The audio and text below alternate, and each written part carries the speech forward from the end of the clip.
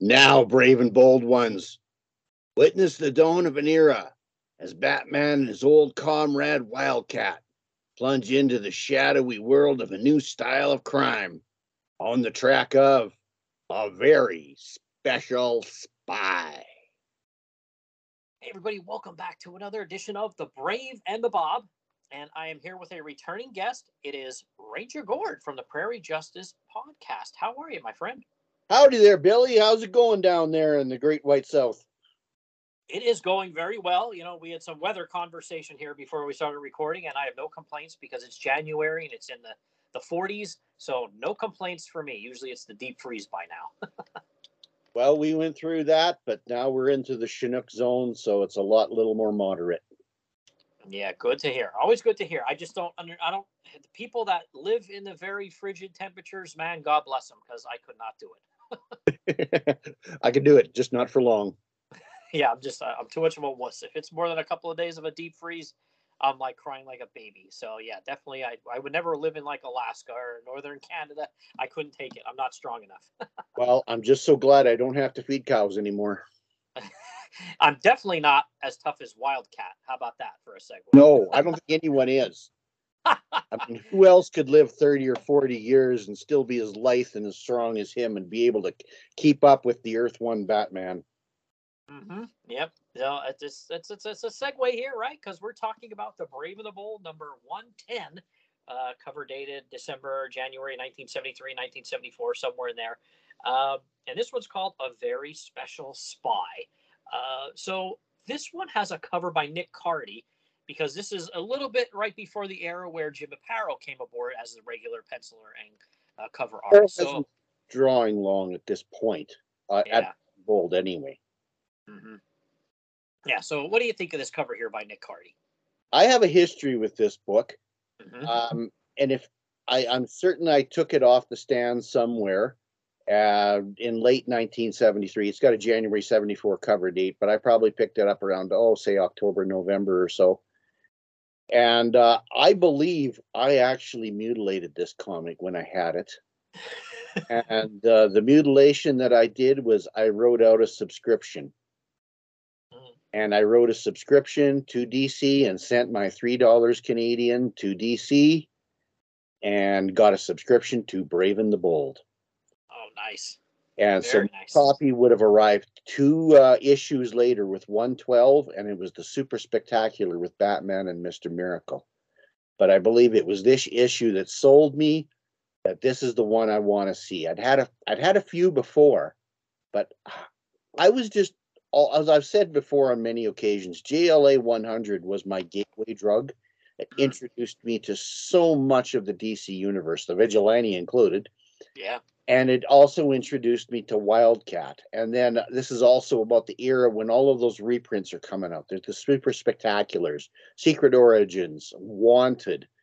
And E. Nelson Bridwell, the historian of DC, was plocking as much Golden Age stuff out there as he could, probably to try to secure trademarks, but also to immerse kids like me into the history of the DC. It just doesn't have to be 17 Superman titles and 14 Batman titles. You know, there's so much other layers into the DC universe at that point in time. And this is also the point in time when DC was canceling a lot of their original books like Titans and Green Lantern and the Adam Hawkman series. So they were plunking a lot of reprints out, and I think they were just trying to throw stuff at the wall to see what sticks, and well, let's show kids, you know, what is in our other universes, especially since Len Wein wants to be introducing all of these characters into Justice League anyway. Mm-hmm. Yeah. But the cover itself, sorry. This okay, it's Batman on the ground about to be shot and run over. So not the place where he's usually at. And, of course, Wildcat's coming to the rescue. He's the cavalry. He's jumping over what appears to be a building in his cat cycle. And it's this rendering of Wildcat that has been used a lot. as cutouts and paste ups in various places over time, at least through the 1970s. And boy, him and this cycle just looked badass. And as we'll see, he's never far away from a motorbike anywhere. Well, just sort of like another guy with a cowboy hat that I'm interested in. Always gas eating Bronco around. You need to get yourself a motorcycle if you don't have one, sir. At that point in time, and we'll talk about this later, I was just into motorsports. And I don't know if I had a motorbike yet, but I wasn't far away from getting one. And boy, I threw myself into a lot of ditches and gopher holes and things like that with the motorbike that I had. And I think I was on my back on that motorbike more than I ever was riding it down the highway much. And at this point in time, I would never buy a bike to try to ride down the road. But man, I was dirt biking around the farm a lot at that point in time, around when I was 10, 11, 12 years old. And Evel Knievel, of course, was always over the news and in the movies. Yeah. So, motorsports was a big thing. And I don't know if you have the original to look at, but there's things that are marketed to kids like AFX slot car racing as an ad in this book. And there's also an ad for the SSP Smash Up Derby. Boy, isn't that just a great role model for kids? Like, let's take cars and smash them into pieces. Join the demolition fly off, hoods fly off. Oh yeah, but yeah, you're not kidding. This is a really good cover, and especially because of Wildcat. But yeah, these crooks here, these criminals, they really want to kill Batman because not only is there a guy leaning over the windshield of this convertible, they're going to run him over, but they're going to shoot him first and then run him over, I guess. So they really want him dead. Yeah, well, there's going to be a tremendous crash here. This is one of those covers you say, and we don't have to tell you what happened next. The cattle cycle is going straight into the windshield of this car and onto the yeah, so insurance underwriter's nightmare. It's amazing. There's a great full moon in the background, and trade dress. The Batman and Wildcat logos are in black. And it's just amazing. You can't read this book in the daylight. Yeah, and only one text piece on there, a box, and it says a very special spy. So yeah, that's good too. It really, they let Cardi here, pretty much, show off his skills here. So yeah, really, really good cover. So all right, well, yeah, a very special spy. This is a script, zany Bob Haney, pencils and inks Jim Aparo, and letters as well. We got Batman and Wildcat in this one, and we have some other interesting characters in here I can't wait to talk about. And the story is broken up into 3, parts or chapters like they did frequently in this title, right? Yes. Yeah, so normally I would, go to like DC Fandom or somewhere and read a synopsis for the story to kind of set things up. But the synopsis they have on DC Fandom is a mile long and would give away every last thing we're going to talk about. So I figured we would just jump right in and you and I would, start going through it, ourselves here rather than do that. So, why don't we talk about this opening splash page here with, cars crashing, and it looks like somebody's going to get run over here, and Batman's there and some other executive types, right? There's no setup. They're not even really telling you where they are. But I know where they are. They're in Utah, the Bonneville Salt Flats. But they only say that, the lone and level salt.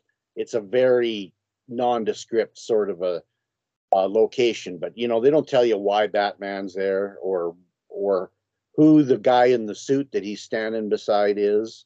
But he's obviously the center of attention, and a lot of film crews. So, as I said, this is a time when I was really into motorsports. So this has appealed to me. I'd watched the Indianapolis 500, and there was always stock car races around where I lived at that point in time. That's long gone now.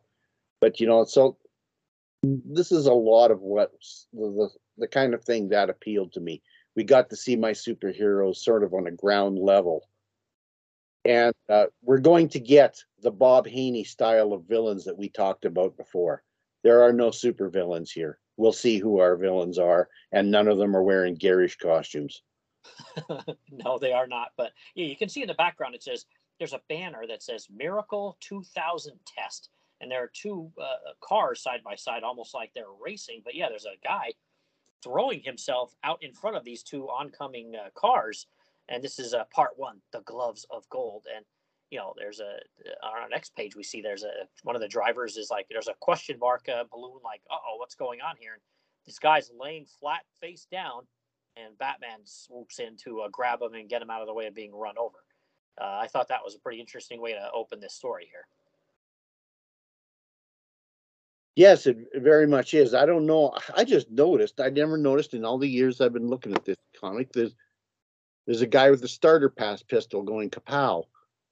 Mm-hmm. That level of Jim Aparo detail.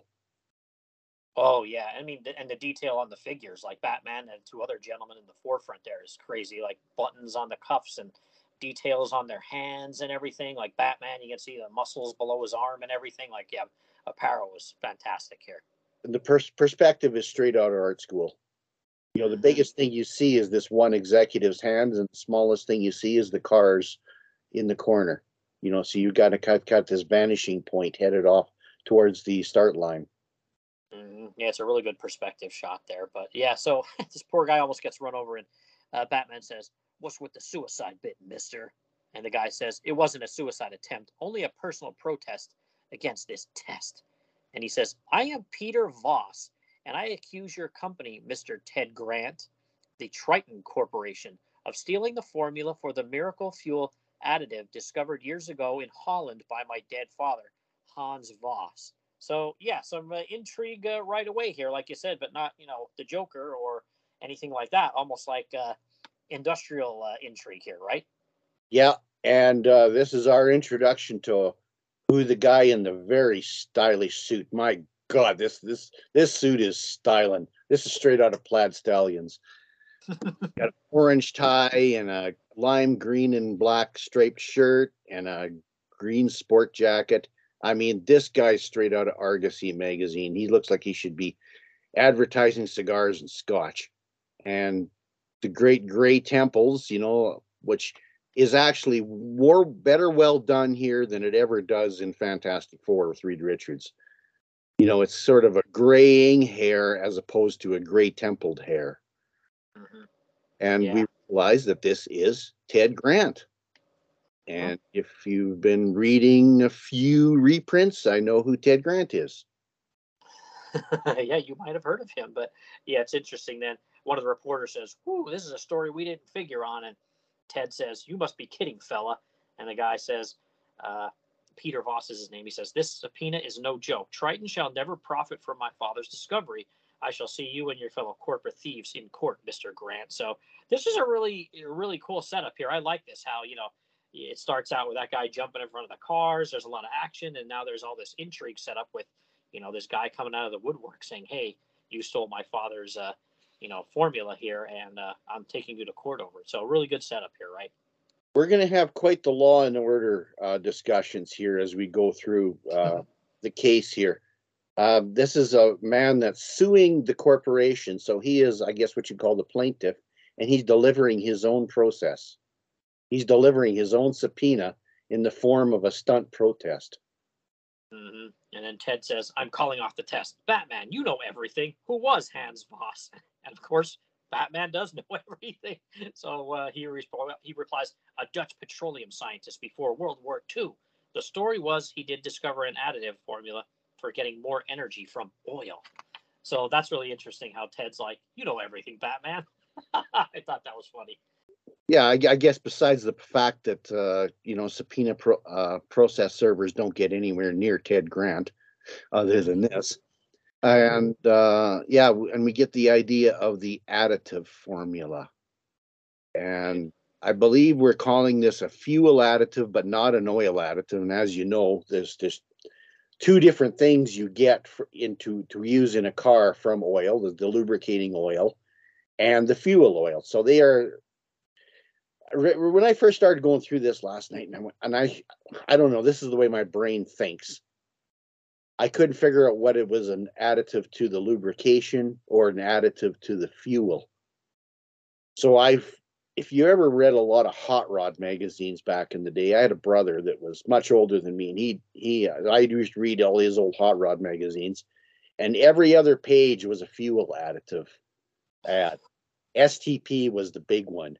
Oh yeah. And so, people did know what fuel additives were. I'm not too sure how many kids reading comics did, but I do remember that. And there's two ways you would stretch your oil out. Either the fuel additive would help out with the lubrication, the way lead used to when we had lead in our gasoline, or it would be an octane booster. So this must be quite the octane booster. And apparently this was something going back to World War II, and the armies were, going back and needing, to get more miles, for their planes and tanks and jeeps and such. And it's been lost ever since, I guess. Yeah, and Ted, Batman says to Ted that, this guy Voss was killed in a bomb raid and the formula was lost, if it really ever did exist. And then Ted says, I see something similar to our own additive, Miracle 2000. Come on, we're flying back to company headquarters. So Batman gets on the corporate jet of this Triton with Ted.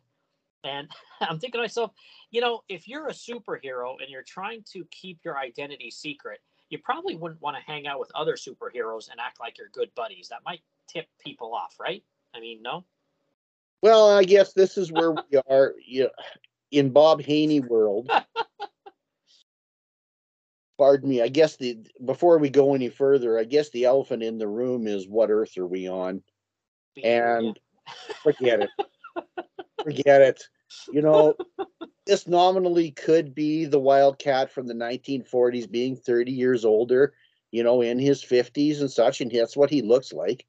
Mm-hmm. And, being the fighter he was, he would keep himself into the fighting trim. Mm-hmm. But we've absolutely got a young, lithe Batman here. So forget it. Let's just move on. Yeah, don't ask questions. Not go there. That way lies madness. But not going to affect the story one way or the other. This is just going to be a good story. Yeah, so I love how they get on this plane to go back to the corporate headquarters, and he has a speed bag, Ted Grant does, set up on the plane itself, and he starts doing some speed bag work here while he talks to Batman. He's got a gym in the Learjet. Yeah, Batman. Some setup. How come the ex-champ is now an oil executive? And Ted says, I don't know, a pipeline from an uppercut, but when I retired from the ring, I was broke. Triton offered me a public relations vice presidency, which means I fly around creating goodwill for the company. I get paid well and meet lots of my old fans. And again, that's pretty interesting. An ex-boxer. I don't know that I've ever heard of ex-boxers getting offered corporate jobs, but hey, what do I know, right? Well, these days you get offered Senate seats. Yeah, you're not kidding. And it's funny, too. Then they're on the plane, and he says, and how does Wildcat fit into the new Ted Grant lifestyle? And Ted says, Wildcat? That corny superhero identity doesn't go with today's executive image, Batman. I operate smooth and clever and strictly out front. So he's basically saying Wildcat's retired, right? Yeah. Well, Last Night in Preparation, Wildcat has appeared 2 other times in the 90s in Brave and Bold with Batman. And Last Night in Preparation, before I read this thing for the 2,500th time, I read the other 2 team-ups. And in both of those, Ted Grant is on hard times. Oh, okay. When he and the Earth One Batman first meet, Bruce Wayne is trying to draft him to teach a junior Olympic boxing club. And he's been sued and he's lost his gym. He really is on his last legs. And in the other team up, I'm sorry, I don't have the numbers in front of me. People can look these up. Wildcat is battling in Mexico or in Central America under his Wildcat persona as El Tigre. So Ted Grant has seen some hard times. Whenever you want to say that his heavyweight champion salad days were, or his best of times. And I think this speaks to something else. If you'd have wrote this story today, probably nobody would have said boxing. That's passe. Everybody's into MMA or martial arts or wrestling now. Boxing in the 70s was huge. Oh, And yeah. you know the first name that comes into your head and my head when you say boxing in the 70s, Muhammad Ali. And, you know, from the 40s to the 70s, and there's a good reason why Ted Grant is the heavyweight champion of the world and why Bill Finger made that his secret ID, because it was huge in the 30s and 40s with Joe Louis and his famous fight at the 1936 Olympics in Berlin. And a boxer was a celebrity. Yeah. That's the people that appeared on your Battle of the Network Stars or at the Dean Martin roast, things like that. And everybody knew who the boxers are. I still have my George Foreman grill, you know. Yeah, I think I actually might as well.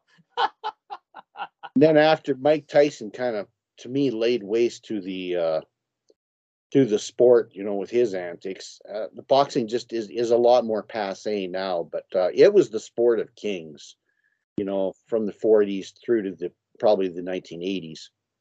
Yeah, probably even into the early 80s there. Yeah, you're right on the money. So, you know, we kind of laugh, you know, that these days Ted Grant would have to be a senator to get any attention.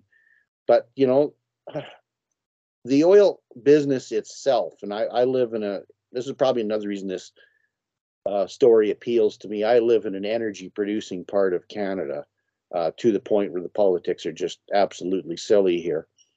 We're sort of the Texas of the North. And so I always grew up around the industry. In fact, I even worked in it for a little bit as I came out. And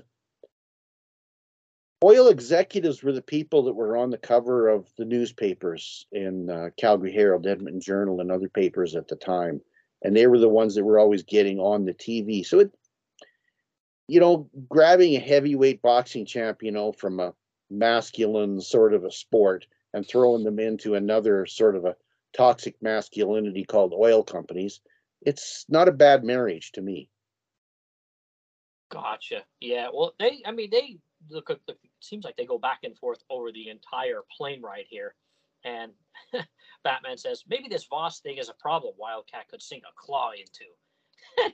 Ted, no wait, Batman, we're here now. I got to report to the top man, and we meet some of these unscrupulous people that Ted works for here, and the top man. B.B. Sanford, who's the president, says, this lawsuit's ridiculous. Come on, champ, Batman. I'll introduce you to the man who really discovered Miracle 2000. And they go to a laboratory, and we have a scientist-looking fellow here with glasses and a lab coat. And he says, this is Bill Bradshaw, who came up with the additive right here in this lab. And Bradshaw says, of course I've heard of old Hans Voss' work. Who hasn't? But he never published or patented his experiment. I came up with Miracle 2000 on my own. It'll help solve the world energy crisis until the year 2000. Yeah, good luck with that, pal. Well, first of all, the refinery appears to have its own airstrip. Yeah. Yeah, airstrip. I don't know. I live around refineries. I don't know of any that have their own airstrips. Maybe down in Houston they do. And then again, there's so many nondescript locations. We don't know where we've headed from and where we're going to. It's certainly not Gotham. No, I do love that panel, though, where you see the airplane descending and you see the refinery. Like Apparo's work, even in a small panel like that, is very defined. And then you even see the name Triton in small letters on the top of the one building. It's incredible. Yeah, it's Jim must have had a good reference library. Yeah. Oh, of course. Again, Bob Haney borrowing from pop culture of the time. B.B. Sanford is the name of the. This is going to be we don't know if he's going to be our villain yet. I think I just dropped the ball here. Spoiler alert.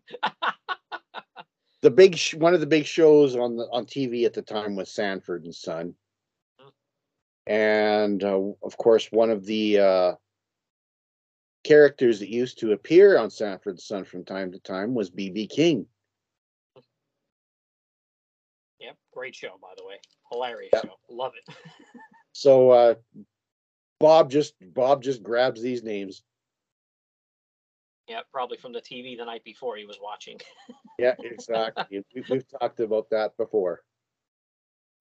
Yeah, so this Sanford guy, yes, sir, it's a miracle. All right, which will make Triton the world's richest corporation because it's rightfully ours. I thought, oh boy, here we go. Like, if that's not a telltale sign for anybody living, it's been alive since these times and is still alive now, that kind of has a ring to it. Like, yep, this we know what kind of person this guy is, right?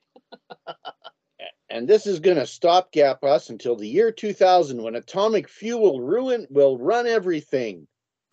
Wow. Yeah, fantastic, isn't Remember when the atomic fuel stations took over back there in 2000? It was great. it?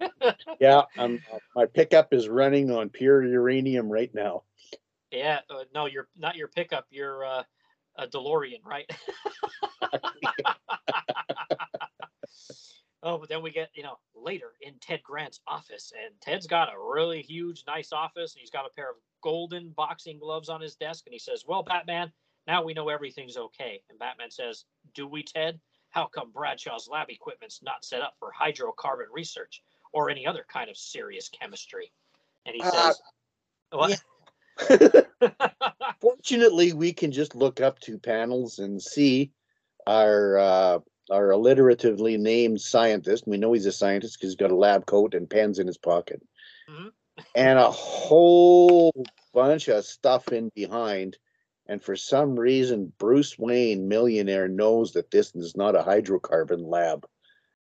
Mhm.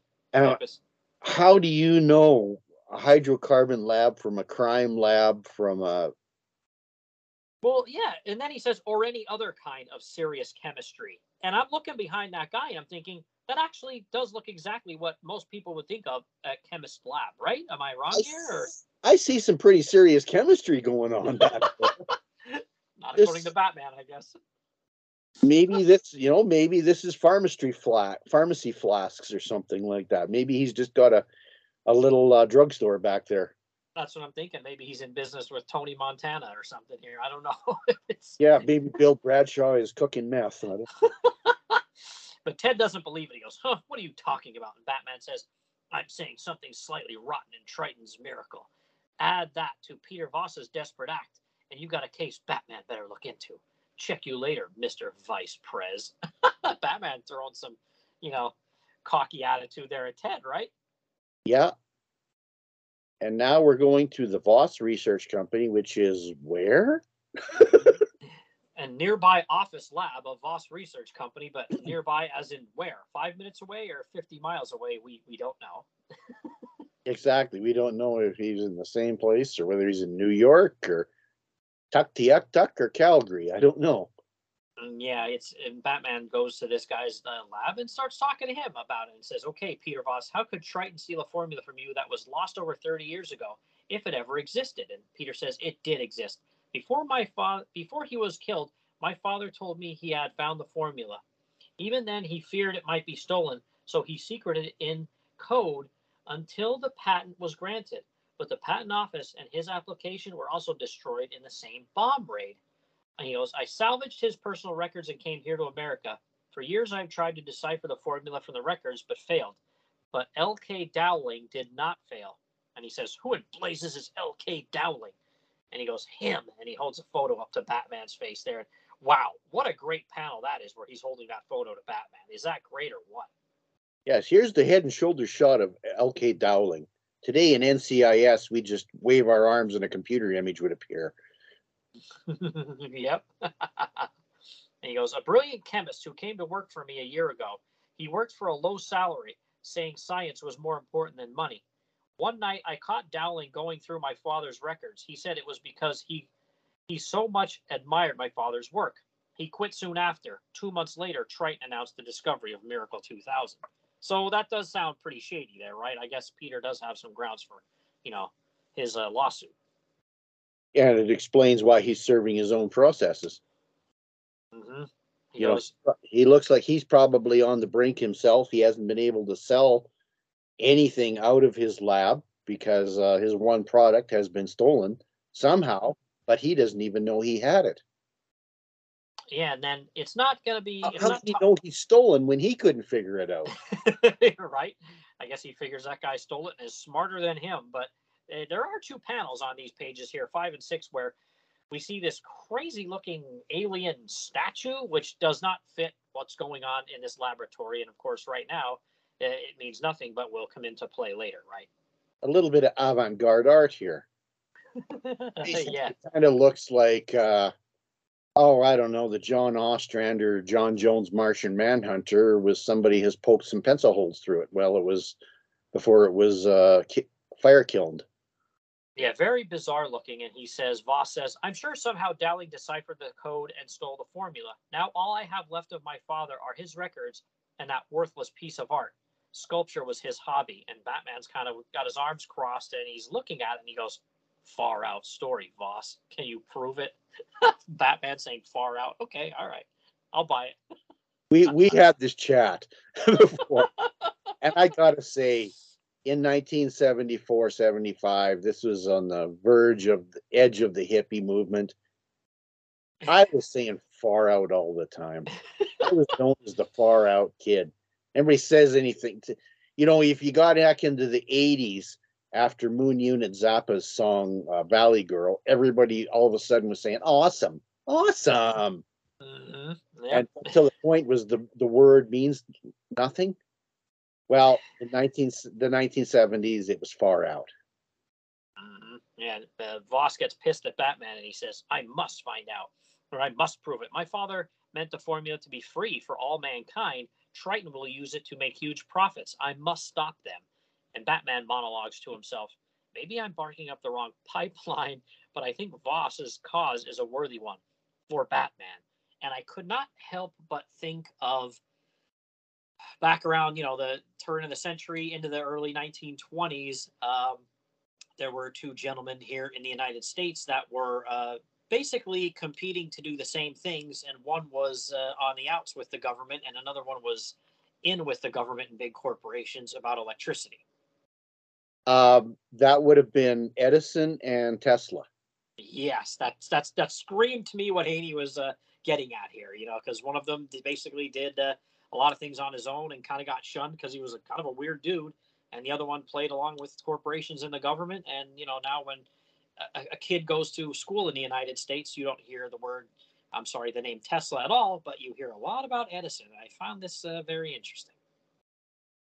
Well, yeah, the name Edison, say around World War I, was on everything. It was on Victrolas, it was on movie projectors, record players, you name it. Consolidated Edison Power Company, that sort of a thing. Now everybody says Tesla cars.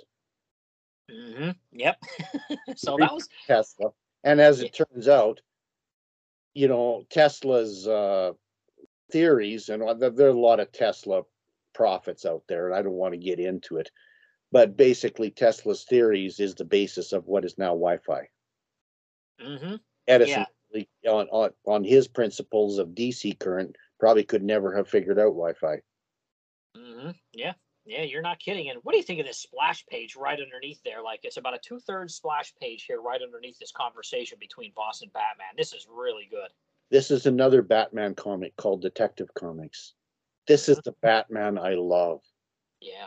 The one who gets into files, the one who finds out the past and finds out what's happening. And it's just a great montage.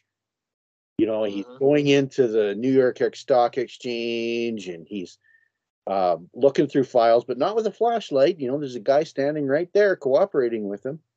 And there's stories about pipelines being sabotaged. There's stocks being exchanged and a guy being gunned down at one point, and of course, it all in concentric circles into Batman's head. Yeah, it's just, oh man, Aparo was something else. I mean, it's like I said, it's only about 2/3 of the page, but you literally get 5 different scenes in this 1/2 page. It's just incredible. And again, Batman there thinking at the bottom right, which is the end here of that page, and he's thinking only one piece missing in the jigsaw. A piece named L.K. Dowling. So he realizes that's what's missing here. He needs to find that guy and see what's going on here and find him, and he's the missing piece that'll bring all this together, right?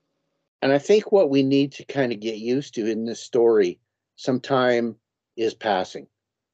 Batman is obviously, he's going to the New York Stock Exchange from wherever he was before, and he's doing some traveling. People have been doing some traveling. We've been going from the salt flats to the refinery to wherever the Voss lab is, and to wherever Batman is doing all this investigating, which seems to be more than one place. Well, yeah, you figure if he's at the stock exchange, that's in New York, and now you flip the page, and he's in a very special office in Washington D.C. So Batman's, I guess he's logging a lot of air miles on the Batjet, right? I think in the whole beginning to end, we're not really seeing how much time is passing. This story might take place over a month, maybe more. Yeah, it's funny too. Batman takes this photo that I think it was Voss gave him of that man, that Dowling, and Yeah. gives it to this. I guess he's probably like a guy that works for this Bureau of Industrial Espionage. So he's just an I gotta agent. talk about this. Oh, yeah, I don't know if he's I had to go. Okay, the Bureau of Industrial Espionage, the good old BIE. Anyway, because I'm as anal as I am, I had to go and look and just plug those words in. Bureau of Industrial Espionage. And so, pardon me, this is riveting podcasting. I'm doing some Googling. Yeah. Okay, we have the Bureau of Industrial Research. But no, what I ended up actually finding was the Bureau of Industrial Security, set up in that great year of our Lord, 2001. They were riffing off Haney here. That's what happened. Yes, Haney exactly. created something unknowingly 30 years later. George Bush, you stole from Bob Haney. I love when sometimes something like this will happen in these comics, and I'll think to myself, boy, I've never heard of that. I wonder if that's for real. And I'll look it up, and I feel like the majority of the time, either the name was just changed. It is something real, but the name was changed. But then there are some times where the only reference that pops up is the comic book I'm reading. So it was a Haneyism. Yeah, but it makes sense, and I assume this would be the FBI, and they've just been shunted off to a unit of. Oh, well, we're in Washington for the first time. They've actually told us where we are. We're in Washington, so I'm assuming we're probably at some adjunct of the FBI or state or God knows what, but a division, yeah, or SHIELD or Task Force X, whatever. I don't know. Yeah, well, this guy tells Batman that this guy's name is not Dowling, it's Radek. So I don't know if he's some Eastern European hired gun. He tells him that corporations call in to steal secrets from another company. So now things are starting to kind of fall in place here where Voss, what he theorized is on the level that this Radek, aka Dowling guy, went to work for him to steal secrets for Triton, right? Yeah. Isn't this a typical Jim Aparo character? Oh, the pipe. Everybody smokes a pipe in Jim Aparo's world. Yeah, the guy, he's very similar to Jim Gordon looking, but just younger. But yep, he's got the shirt, the tie, the coat, and the pipe. Yep. There's going to be a pipe or a big cigar or a cigarette. Jim Aparo loves to smoke. Mm-hmm. So Batman's in Washington, D.C., and that next night, a familiar figure moves across a certain roof. He's made it all the way back to wherever the Triton Corporation is, which we still don't know where that is because they were in Utah. Then they got on a plane and went to Triton, and we never knew where that was. So I don't know if he's across the country or he's in, Podunk, Mississippi. I don't know where he is right now. I'm going to say Houston. I'm going to be brave. Or somewhere in Oklahoma, this like where he's back at the refinery and he's going towards this sign. And now I know that Tahini is probably not trying to riff, but maybe he is. Doesn't this look a little bit Dick Sprangish? Oh yeah, kinda. Yeah, with the big sign all lit up. Yeah, Batman. Yeah. Now Apparel's never going to do anything like go towards a giant typewriter or anything like that. No. But I think this might be a bit of an homage to Dick Sprang, who always would have Batman and Robin going towards something gigantic across the Gotham skyline. Yeah, it very well could be. But yeah, he sneaks into a dim office, in the deserted building, and he's looking through files and trying to connect this Radek guy to Triton. And I like that bottom panel too, where Batman has his tiny little flashlight and he's looking through these files and you see two shadows right behind him, right? Yeah, yeah. The private dicks are behind you. And we just ended part 1, Billy. Ended part 1. Oh, Imagine. commercial. That's like 3 comics nowadays. Wow. Yeah. Yeah, and I love how part 2 starts out just exactly like part 1 started out, in the fact that it's just action right in your face from the first panel here. This is great, right? Oh, it's a Paro action, so therefore I'm going to feel all of these hits on Monday morning.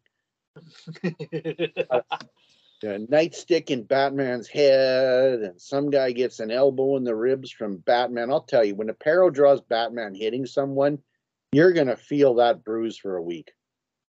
Yeah, this is great. It's like a 6-panel grid, but it's a little bit offset. They're not all the same exact size, but yeah, Batman, the Dark Knight detective, does this ever happen in modern comics where Batman gets, sneak attacked by 2 just rent-a-cops and he gets cracked over the head with a baton here? I don't know. Yeah, and the guards are just about ready to fire a bullet into his head. Yeah, hold him. I'll drill him.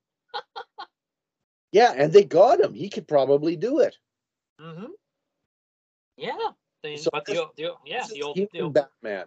The old bat luck comes into play here. Suddenly, walk. We see somebody punch the rent-a-cop that's ready to shoot Batman in the head and knocks that guy out, right? Yep. And that punch, too, it's got electricity to it. Oh, yep. It's not Danny Rand. No, it's not the Iron Fist. It looks like it is, though. It's even better. It's Ted Grant. Ted Grant, boxer, to the rescue of Batman. Yeah, and then Batman clobbers the guy that was trying to, hit him with the billy club again here and knocks him out. And Ted says, "Come on, let's get out of here." And he then it says, "I was wondering, working late, heard the noise. I don't think those 2 security goons got a good look at me in the dim light." And Batman goes, "But they recognized me, and they know somebody's interested in the personnel file." And then Ted goes, "Yeah, just what were you doing?" And Batman says, "Let me fill you in." So a few minutes later, I always love when there's, Haney comics and they have these transitions. A few minutes later, soon, in a while, later, it's just, I love them. Finer. Mm-hmm. So he lets Ted in on what's been going on, and Ted's really pissed off and slams his hand against the desk, and Batman tries to be like, "Hey, calm down. A lot of this happened before you joined Triton, so don't lose your cool here." He goes, "No, Batman. In the ring, I took responsibility for low blows or not fighting my best. I never griped or alibied, and I'm not starting now." So here we go. What about this panel here where he has a key and opens up his secret closet here? Well, this was always the great thing I always loved. I always loved how superheroes changed. Mm-hmm. And this is the great one. Here's the closet, and he just happens to bring into his corporate office his Wildcat costume. Yeah, And even on the hanger, it looks great. Yeah, and I love his dialogue. "I always tried to be a champ, but I guess you were right. It'll take more than an executive image to KO this setup. So, Wildcat rides again. And Batman, right on." Right on, right on, right on. He's been listening to a Cheech and Chong album. I think so. Well, hey, maybe there was something in that pipe when he was back in DC. Give him that Cheech and Chong vibe. Right on. So, another transition on the next page. Soon, there we have Batman and Wildcat with the full moon in the background, and they're creeping around. And he goes, "Look, those are 2 security guards talking to Sanford." And Batman says, "Now he knows somebody's onto things. Who's the other guy?" And then Wildcat says, "Manfredi, head of security for the plant, a tough cookie." And Batman, "You bet he is. I recognize him now. A top underworld enforcer. Something's up." That's a Haney thing right there, I feel. Another Bob Haney telepathic TV connection. Right now, there's a show going on Paramount called Tulsa King, I believe. Sylvester Stallone plays a mobster named Dwight Manfredi. Oh, that's funny. So I love it. now on, our head of security is Sylvester Stallone. Yeah, but I love how Batman describes him there too. He's like a top underworld enforcer. Something's up, and again, another really good panel where, Aparo did some really great work on Batman and Wildcat here. Really good, detail to them, and then in the background you have these guys where again there's still detail as well. You can see the guy's suit, the color of his tie. It's a red and black striped tie, like incredible. Batman knows all the goons. Even here in Houston, he knows that there's an underworld enforcer that's the head of security. You're right. Even in a strange city, he knows who the baddies are. Yeah, this is the Morrison Bat God coming out. Mm-hmm. And then half an hour later, our security guards, but yeah, security just randos can beat him up, but he knows this and knows that. Oh yeah, yep. I guess that club to the head didn't give him amnesia, which I'm kind of surprised. Exactly. Return of Evil. But half an hour later, a powerful limousine leaves the company's gates. And we just happen to have, because we always got to have a gas-eating Bronco around, Sanford and Moretti are leaving, and Ted Grant has the cattle cycle stashed. Yeah, I love it. And I brought my cat-looking motorcycle and my cat-looking costume to the refinery. I love it. He's jumping over like a 6-foot high fence, it looks like, too. So that's a really cool panel there, right? Yeah, I always leave a ramp by the fence just in case. And then we get another time jump here. So they are giving us some clue as to things later on in the story here. Hour after hour, the lone cyclist shadows the big car. And he goes, heading east. Where are they going? And until near dawn, the company hunting lodge. So the company has its own hunting lodge, apparently, right? Yeah, and apparently this is in the mountains. As we got some nice big pine trees, huge pine trees. Oh, maybe it's not Houston. Yeah, and then wow, this next one, and we got palm trees. Yeah, confused. And this next page, Denver, Miami.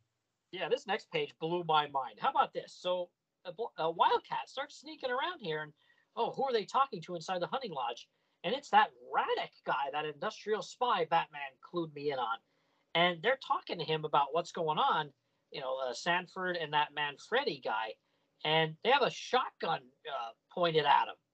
And, Wildcat doesn't know what to do other than, well, I'm going to jump in and try to save this guy, because not only does he not want to see him get killed, he realizes this guy is the missing link to this whole story here, right?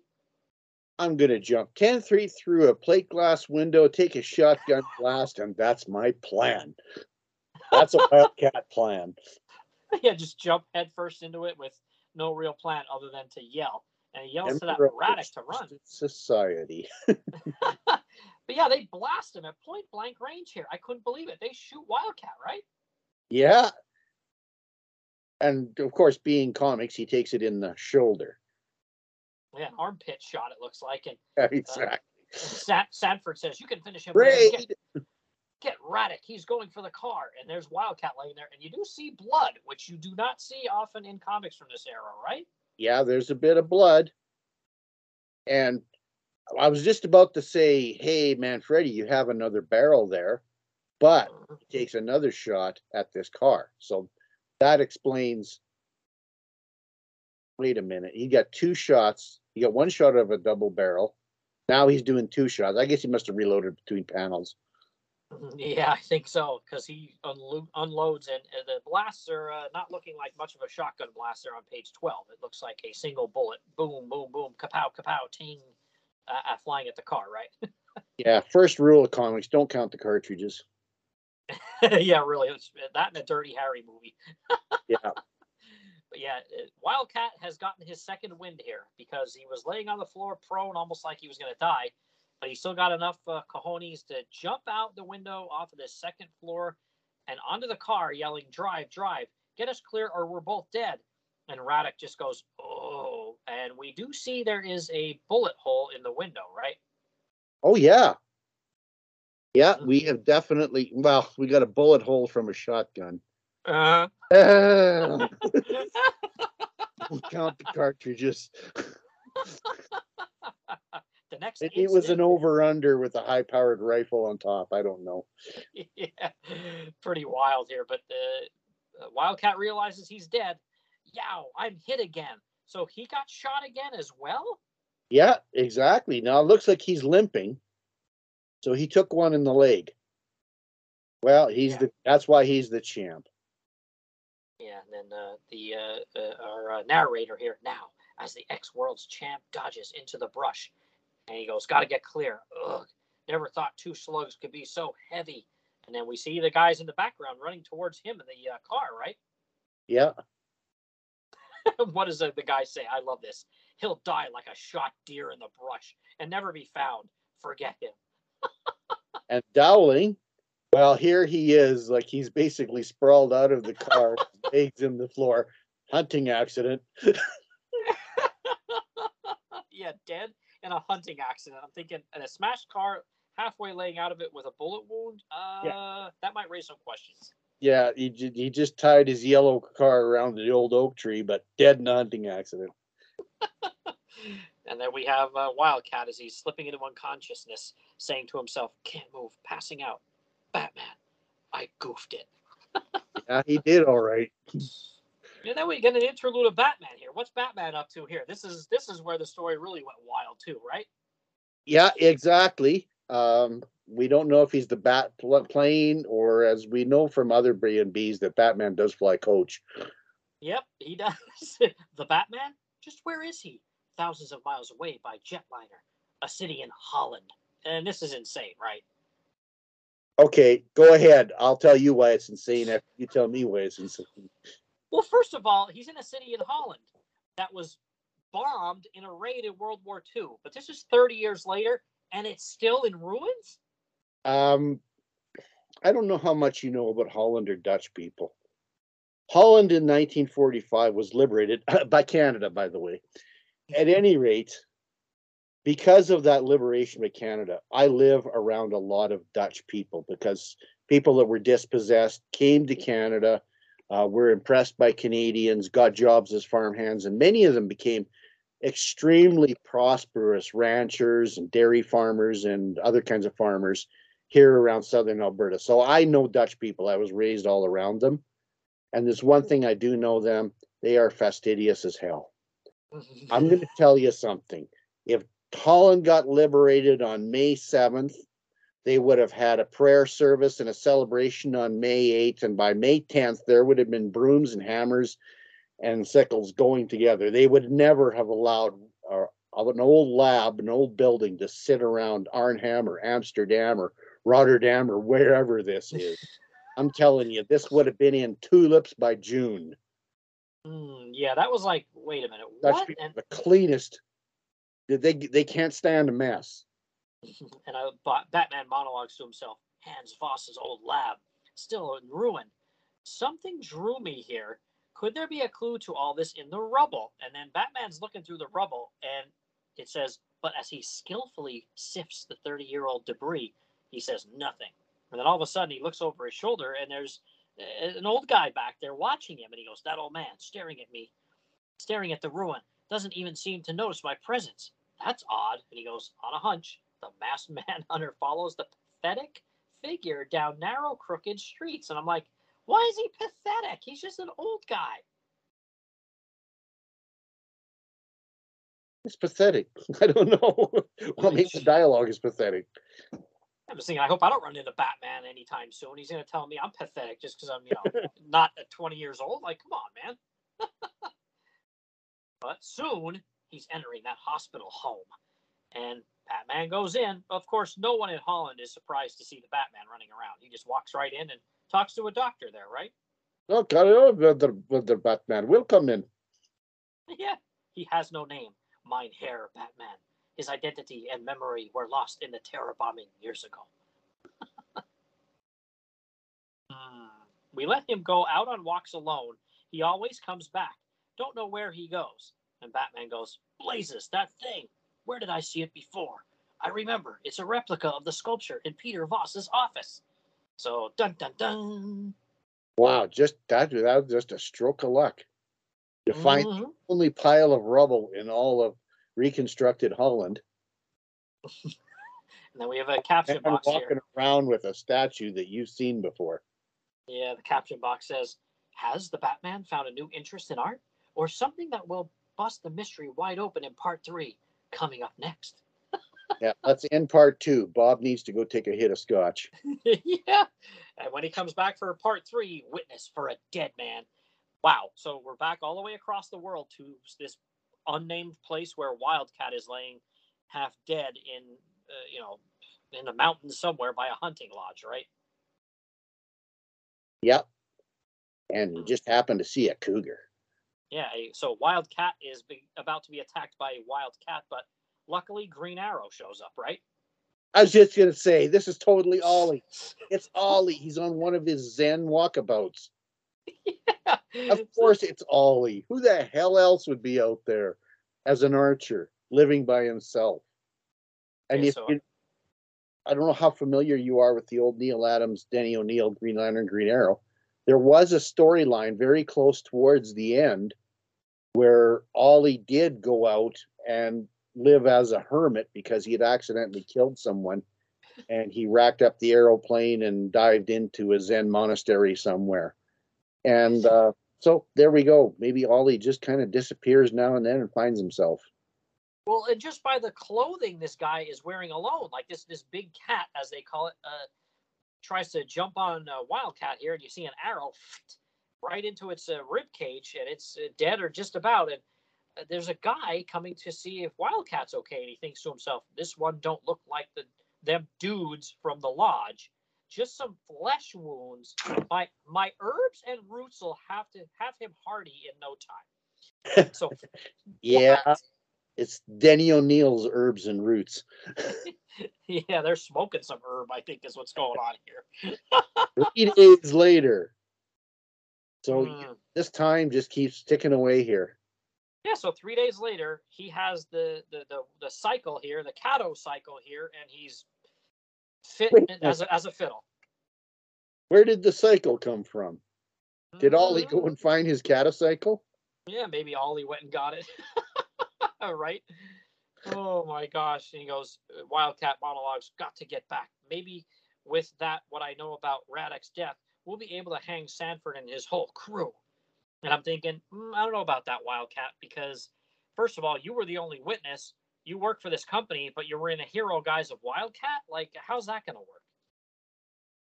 And your stretchy costume has bandages all underneath it. You got bullet wounds and everything else. Yeah, I'm not sure all this would stand up in court, but we get another interlude here soon. And we see Sanford back at the office here. Cham, glad you're back. The Voss trial starts tomorrow, and the company needs your heavyweight image in court. And he thinks to himself, the cold-blooded criminal doesn't know I'm really working for the other side as Wildcat. But what's happened to Batman? So, yeah, now we need to figure out, what is happening with Batman? And we get our, courtroom drama here, right? Let's remember this is a civil case. Nobody is charging anybody with anything. What we have is a lawsuit. Voss is suing Triton. But we're treating this almost like it's a murder trial. Mm-hmm. Yeah. Yeah, the judge, what does he say? Mr. Peter Voss, you have offered no proof of your dead father having prior patent claim on Miracle 2000, nor do you offer proof that its formula was stolen from you. I have no alternative but to decree the sole rights rest with... One moment, Your Honor. Here we go. Here's Batman out of nowhere. Yeah, not only is he out of nowhere, but he commands the courtroom. All of a sudden, he's the advocate for Voss. Yeah. Wait a minute. Where's your law license? Where's your LLB there, Batman? Yeah, he just walks into this courtroom like, I'm here and I'm going to tell everybody now how it's going to go on. Like, there's no procedure to this at all. He just walks in and he has this old man with him and he says, I present to the court this eyewitness to the formula's original discovery, Hans Voss. All of our discovery is happening right in the trial. What the hell? I'm sorry. I don't know if you've ever been sued before, but I have. And I saw 4 lawyers and never did hit a courtroom before it got discharged. It all happens behind doors. And Peter does go to a trial. Well, it's very short. Yeah, Peter then, my God, Father, alive, I can't believe it. And Batman says, sorry, but he probably won't recognize you right away. His mind's been in a fog since the war. And then the judge chimes in, do I understand that this witness has lost his memory and cannot testify properly? And Batman says, yes, Your Honor, but I can prove that he did indeed invent the formula and that it was stolen. So here we go into these crazy shenanigans, right, with the statue. At what point did the judge just stop and say, whoa, whoa, whoa, whoa, whoa? When did Mr. Voss, at what point did you just discharge your counsel and hire the guy in the mask and the cape that just walked in with an old man that doesn't know anything? When did this get allowed, right? Exactly. And everybody's just jumping up and talking. The judge, there's Sanford gets up and starts calling everybody liar, liar, liar, liar. Yeah. Batman just turns this into a criminal one right away. Just by accusing B.B. Sanford. And Sanford, he doesn't sit in there waiting for his advocate. He just jumps up and yells, liar, liar, liar. Liar, liar, pants on fire, and you don't have a shred of proof. And Batman says, Your Honor, I now present proof of these charges. 30 years ago, when he discovered the formula, Hans Voss could have written it down in the usual way, but he feared its theft, or he could have made an atomic model such as this one of another compound, but that too could have been easily deciphered and stolen. Instead, he created a disguised atomic model of Miracle 2000, this sculpture. So now we have the sculpture that, didn't seem like a big deal earlier in the story popping up, right? And Batman has a tiny atomic model in his cape. Pull that out of his backside. Exhibit A. Maybe he tinkered that together on the plane ride over from Holland, where he was allowed to take a mental patient away from a hospital to come to the United States, right? Sure, no problem. The guy in the bat costume in the hood that we don't know who he is. Go, get on the board. Bellboard. Sure. Yeah, sure, no problem. This guy that's dressing up in his, underoos here, where we're going to just send this old man that's mentally unstable off with him. No problem. But Batman goes through everything that we've seen so far about how he created this formula and how the holes that are in this statue, the distance between them, represented the relationship between the additives atoms, just as the rods and balls do on the usual model. So there was some shenanigans afoot here, and he goes, for years the sculpture was in Peter Voss's lab, where this man, L.K. Dowling, alias Radek, a notorious industrial spy, deciphered its secret and sold the formula for Triton Corporation. I do like the idea of the statue. It's a great little, what do you call that plot device? MacGuffins. Yeah, MacGuffin. It's a great MacGuffin. I think it's wonderful. And the best part about it was introduced earlier in the Chekhov method. For no reason, we have this crazy statue over here in the lab. And then suddenly we have a callback just before the story ends. Yeah. And I think that's great. I think that's really good storytelling. Yeah. So we go from 0 to 60 in no time flat here, where, we have Ted Grant who's there, and he says, right on, Batman. And I accuse B.B. Sanford of murdering Radek to silence him and claiming it was a hunting accident. Wait a minute, Ted. You're sitting on the defendant's side. And you're disclosing stuff that you only know from running around in a Halloween costume. Yeah, that's what I'm thinking. He's outing himself now as Wildcat then by saying that, right? I mean, it's crazy. Sanford says, what? How could you know that? Whose side are you on, champ? And the judge says, got a point. Yeah, and the judge says, Mr. Sanford, your admission is a serious matter. I order you to come forward and explain this to the court. And then all we hear is, the game's up, BB. And I'm thinking it's Batman, but no, it's that Manfredi guy, right? Hey, everybody stay cool. Okay, boss, I got the car outside. Come on. And he's got a machine gun. Where's like the bailiff and stuff like that? Yeah, this is the greatest courthouse ever. Yeah, I'm just like, what in the world? They And took away my multi-tool to go pay a parking ticket. yeah, well, Ted, Batman, they're getting away. And Batman says, let them go for now, Ted. That chopper could tear this room apart. And after the courtroom doors swing shut, Buddha, Ted, look out. So they shut the courtroom doors and he turns around and starts like shooting, popping off a few rounds into the courtroom, right? Yeah. And by the time it's safe to emerge, gone, no sign of them. I bet they're heading for the plant and the company plane. Quick, that's Cycle. And there just happens to be a motorcycle nearby, right? Okay, Vigilante's been leaving his stuff around. There they are. Let's take them, Ted. And the keys are in the ignition, too. Oh, yeah. Or they hot-wired it in no time flat, man. But, that crazy Manfredi guy, he's got his machine gun here, and he's hanging out of the car shooting at them and got to take evasive action. And Batman says, no good, Ted. We're gonna get burned this way. And he goes, then we'll go cross country. So they decide to follow along just on a little bit wider of a berth here, right? Yeah. And Batman, this is taking too long. Don't reach the jet before we can intercept. And Ted, check. Only one thing to try. Cutting through the refinery. And he's cutting through the refinery, all right. And they do catch up before they can get on the plane, right? Yeah, and the oil tanks here just happen to have ramps on them. For the bike. I worked around a lot of oil field stuff and oil tanks and things like that. And I worked around a lot of scaffolds. I never ever once saw that had a ramp to the top of the tank. You know how long that ramp has to be? At a 10-to-1 to the top of an oil tank. Yeah, that would be one really long ramp. And coming down onto the tarmac of an airport is even better. I love how Batman, he just, they get there right before they're ready to board the plane, seconds later, and Manfredi says, stand clear, I'll blast them. But they get there soon enough where Batman, can just avoid a couple of shots, I guess, and he goes, somebody's going to be hurt, all right, but it's not us. And he clobbers that Manfredi guy and knocks him out with one punch, it looks like. Right? One punch? Yeah, he was such a tough underground enforcer. One punch knocked him out.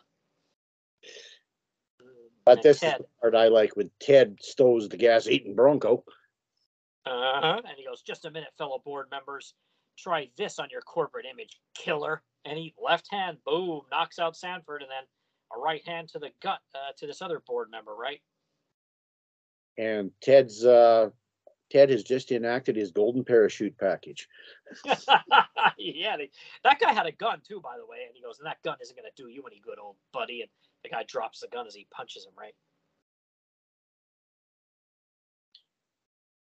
And from this point in time, oh yeah, I love this. Guess all that public relations handshaking kept the old arm strong. And then later, back in that same courtroom, right? The same courtroom. Yeah, we reconvene after the chase. 3 hours later. Let's just go right back to that same courtroom that had nothing to do with this case. Yeah, there's no discharges, no mistrials. I think at this point, usually the judge would say, okay, this guys go back and start again. The judge says, gentlemen, this court finds the true rights to the Miracle 2000 formula belong to Hans Voss and his heirs. And Peter says, Father, we won. And Batman, he seems to understand, Peter, stirred no doubt by the same dim memory, which made him create that crude replica of the sculpture and haunt his old lab ruins, luckily for us. So he snapped out of it just like that. And with that, the 1973 OPEC energy crisis was solved. And we're all riding around on our plutonium bikes now. In our DeLoreans, yeah.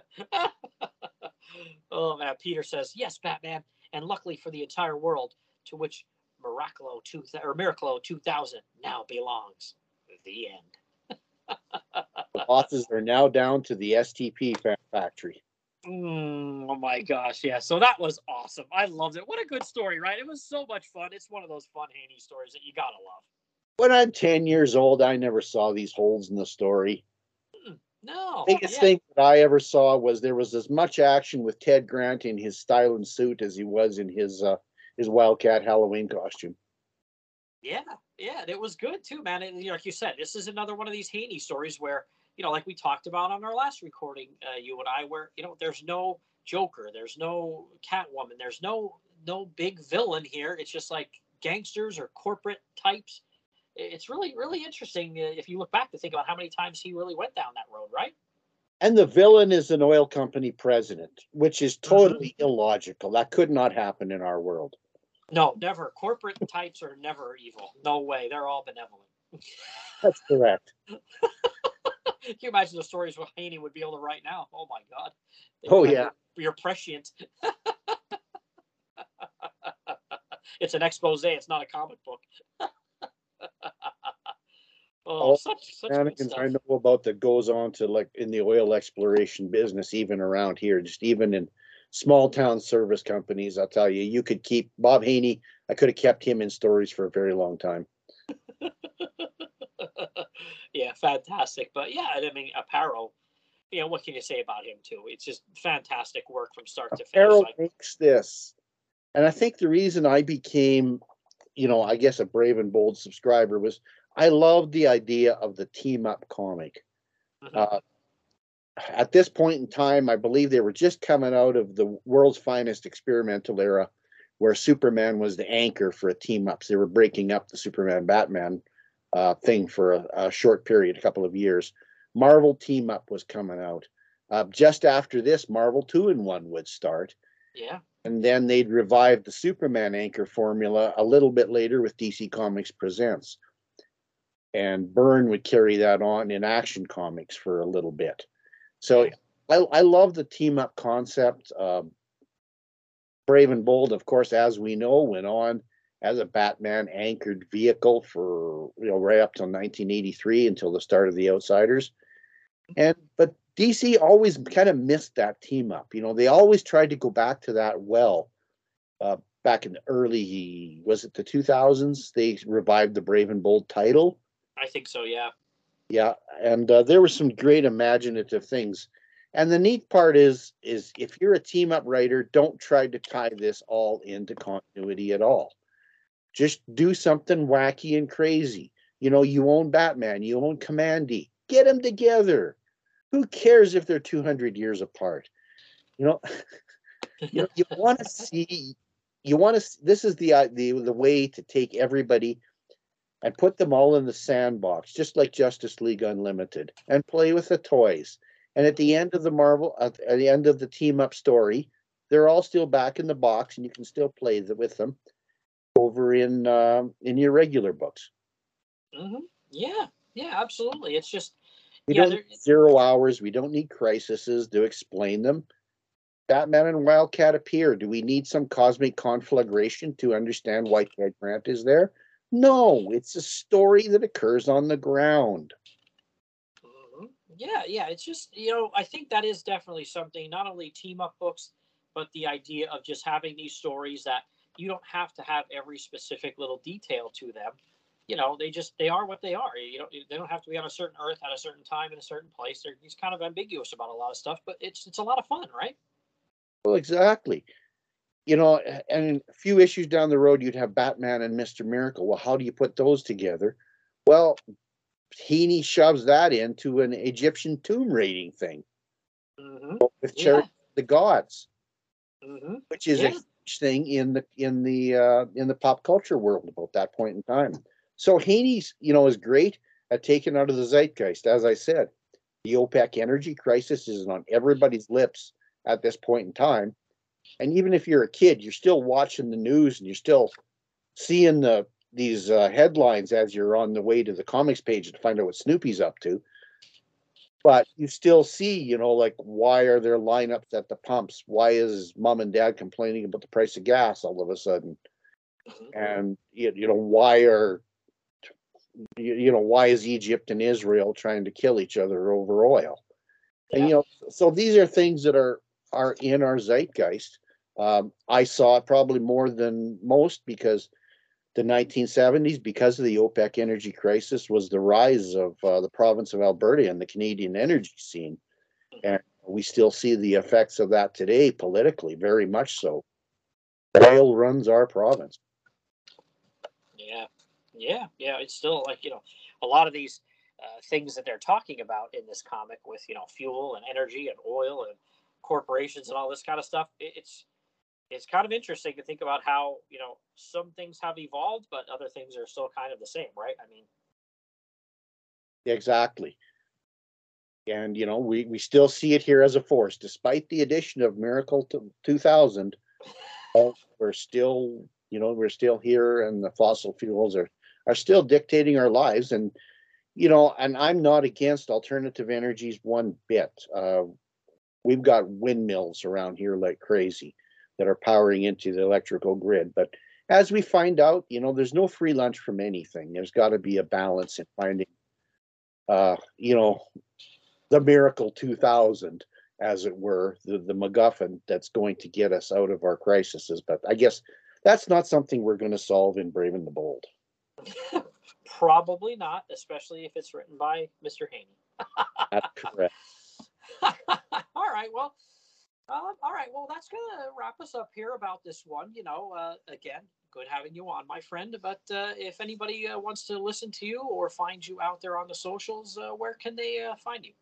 Well, I haven't been blown off of Twitter yet, so I'm at Tolton Gord. I've also got a Facebook page that is under the name of Prairie Justice, the Greg Sanders Vigilante Podcast.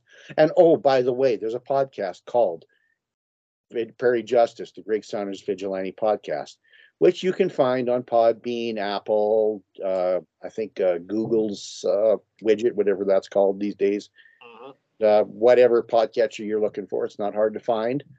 We're going through it sort of as an index style. I'm kind of stepping on your toes a little bit lately because I've been talking about vigilante connections in the All-Star Squadron. I'm hoping to actually be past that because this vigilantes, despite appearing in Seven Soldiers of Victory retellings, vigilante didn't have that big of impact in that title. But he does appear. He gets to say things like "ready and loaded for bear, ma'am." And so at that point in time, once I get past sort of his connection with All-Star Squadron Crisis, we're just going to carry on with his Action Comics stories until they run out, which is going to be a very long time. I'm just getting set to laying down the tracks for Leading Comics #4 reimagining, which also has a Crisis tie-in, but I'm not going to dwell on that. So we're just going to carry on, and you'll hear episodes as I get them done. Yeah, fantastic. Yeah, I'll have all the stuff in the show notes too, with all the socials and links to the podcast and stuff like that. But yeah, it's everybody get out there and give support to the show. It's good stuff, and it's a lot of hard work that's put into it as well. And I definitely am one who appreciates it. Well, thank you very much, Billy. It's great being on here again. Yeah. Thank you for coming on, and we will definitely get our heads together to think about something for down the road. Maybe another Brave and the Bold, or we could even have another vigilante in the Bronze Age, backups from World's Finest or something like that. We'll definitely have something in the future. Absolutely, there, partner. All right, my friend. Let me revisit this bit of childhood ephemera. Yeah, this is fantastic. So, all right, my friend. Well, I'm going to let you go at this point and then jump back in a minute after a quick break to wrap things up.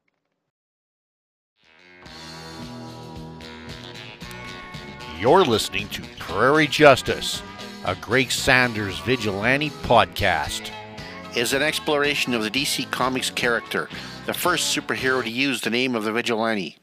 First published in Action Comics 42 in September 1941, amid comics' golden age and carried as a continuous feature. During those years, the Vigilante was also a member of the Seven Soldiers of Victory and was one of the first DC heroes to appear on the cinema screen in his own serial. Reappearing in the Bronze Age, the Vigilante had a 1970s renaissance throughout the DC universe. Greg Sanders, the Prairie Troubadour, leads a double life as a modern country and western musician, while also delivering justice throughout North America as a masked crime fighter, using the tactics and weapons of his rural Wyoming upbringing. With his friends Billy Gunn and Stuff Leong, many a nefarious scheme was foiled with 6 guns, ingenuity, a motorcycle, and a twirling lariat. Howdy, I'm Ranger Gord. Help me follow the trail of the vigilante on Podbean, Apple Podcasts, and Google Play.